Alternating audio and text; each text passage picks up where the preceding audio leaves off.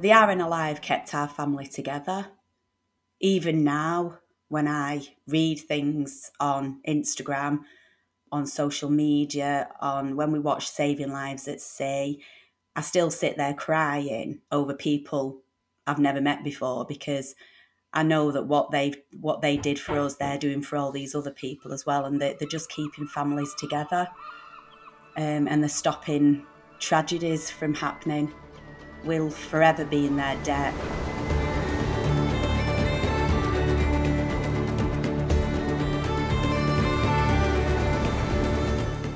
I'm Hannah Williamson. I'm a full-time mum with 3 beautiful children, and the RNLI rescued my husband.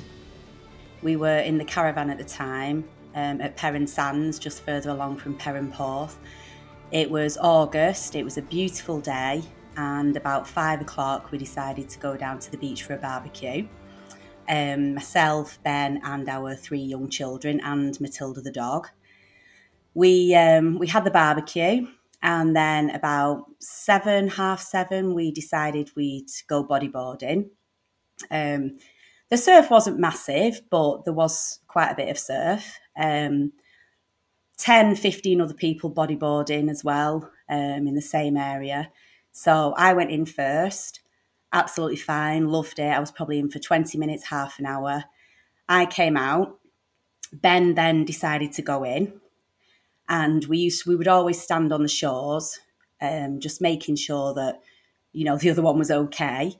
We'd been down to that beach quite a few times. So we'd always, whenever we went in the water, we'd always make sure that when we were in the water, we were in line with the lifeguard hut. And that was kind of our landmark, really, to make sure that, if we were drifting, we'd get back in line with that landmark. We've done bodyboarding quite a few times before. We're not really hardcore going at it each weekend, but it's a bit exhilarating. You don't normally go much deeper than where you can stand, really. Out with surfing, you'll go out a bit further, and you'll obviously have to paddle on your board to get out there. Whereas bodyboarding, we've always just considered it to be a lot safer, to the extent where we even used to let the kids go in and do that, and they'd have been like 6 and 4 at that point. And yeah, we'd happily let the kids go in there and just crack on and have a go and have fun. I was taking photos of Ben in the sea. Megan was in front of me, just playing in the shallows with another bodyboard. Ben was there for 5-10 minutes, and then we noticed he'd started drifting over to the left. The last photo that I got, he wasn't in it because he'd already started drifting. I did notice, but I was in denial. I just thought, he's absolutely fine. He'll just move back in line with the lifeguard hut. But then Megan started panicking, saying that Daddy's gone. And as soon as she said that, that's when I started panicking then, and I did know something was wrong. I was looking at my watch, and I thought, I've probably got another couple of minutes. I'll go a little bit further out and just see if I can catch a wave. And so obviously I was probably waist deep at this point in the sea, so I still felt happy. And within a couple of steps, I'd gone from waist deep to my feet couldn't touch the sand had just gone from under my feet. It sort of started taking me, to my right, obviously looking back at the beach, which to Hannah's looking out to the sea would have been her left. But it started taking me out to the right. So there was another family who was right in front of me in the water, and I bumped into the chap that was in the water. He was in there with a couple of his children. He'd gone back in, and I was just, for probably 5 minutes or so, I was treading water thinking, I'll just, sooner or later I'll start making my way in. And then, because there was quite a bit of swell, but not a lot of, didn't seem to be a lot of waves, if that makes sense. So I couldn't really see how far out I was until like a bit of swell, it would lift me up, and then I'd get like a split second, and I'd just think, God, I'm a lot further away from where I thought I was, and I'm a lot further from the beach, the lifeguard hut as well.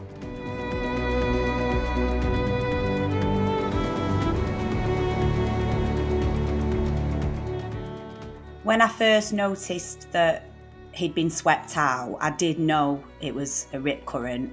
I wasn't totally aware of how they worked or anything, but I did know that he'd got caught in a rip current because he was swept out so quickly. There's nothing else that can sweep you out as fast as that. And I was just in complete panic. I think it was more because Megan said, Daddy's gone. So I just went into panic mode then. I shouted at the guy next to me that Ben had bumped into because he was back on the shore at that point, and I just said, can you help me, please? On that stretch of the beach, there's very high cliffs, so I couldn't get any signal. So I literally just fell on the floor and started crying. Somebody came over to me. They'd heard all the commotion at this point because I'd been screaming Ben. A girl came over to me and said, my phone's got signal. She let me phone the Coast Guard. We finally got through to the Coast Guard, and at this point, two surfers had come over as well with their surfboards. I ran up to them, told them what had happened. They threw down their surfboards and ran into the water.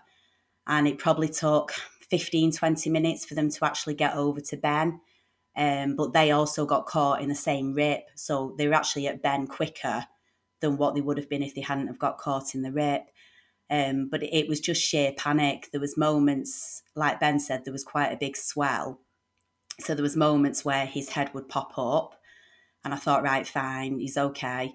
And then it'd go back down again and I wouldn't see it for a few seconds. And that's when I did genuinely think at points that I'd lost him, that he wasn't going to come back.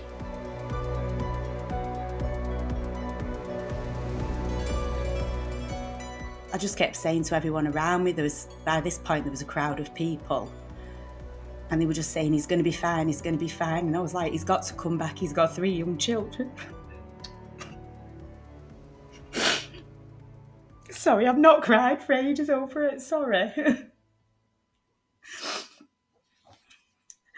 There were points where I thought, does anyone actually know I'm missing? Because I know the kids who are only young, they're a right handful of times, as most kids are.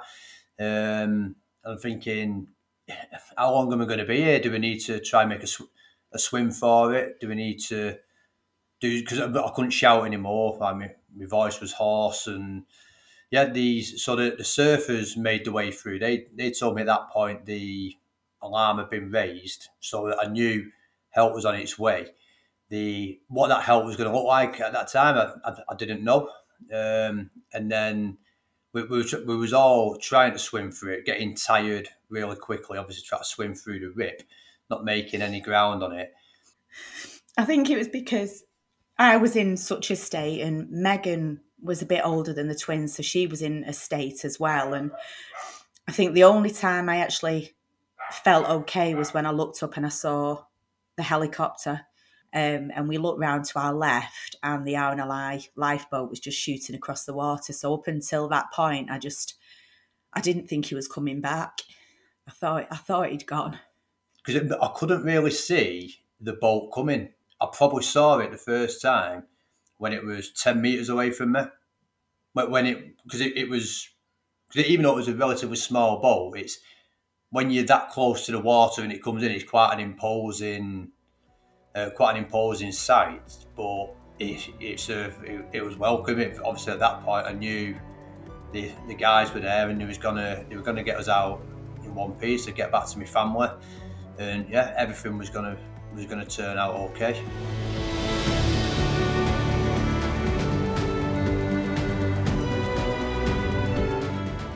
And the first concerns were, are you all okay? They've never met us before, and it weren't like a forced, are you okay? It was a genuine concern for our well-being.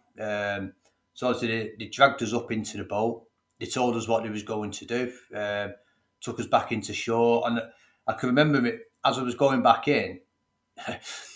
Because I probably still didn't appreciate the magnitude of what had gone on at the time, so I was in a bit of shock. And I remember thinking, I wonder if I'm going to get told off when I get back in. I could see Hannah and the kids all stood there waiting for me. The first thing I said to Hannah, I'm all right, I think. I'm all right. Just because I could see as I was coming in, Hannah has a funny, she has a tiny little red spot on her cheek when she cries. And so as I was coming in, I could see this spot, and I thought, right, she's obviously she's a bit worked up here, so I'll just try my hardest to play it down and reassure the kids. It was amazing to be reunited with my family. I've never been in a situation like that before where I've felt genuine fear. There's times in your life where you might get a bit scared or something, but I've never ever felt genuine fear like that. And I think what got me through it was just hope that he was going to be okay. He had to be okay. I couldn't cope if he wasn't, basically. So I think it was just hope. And when he walked in, it was just complete relief. We just hugged. I gave him about half an hour or so, and then I told him off for putting me through hell. Megan's just joined us, and she's got something very special she'd like to say to the RNLI. Thank you for saving my daddy. Well done.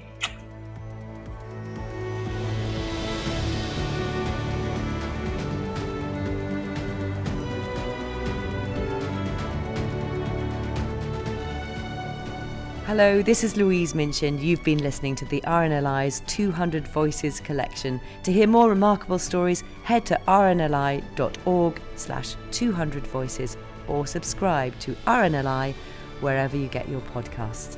Thank you for listening.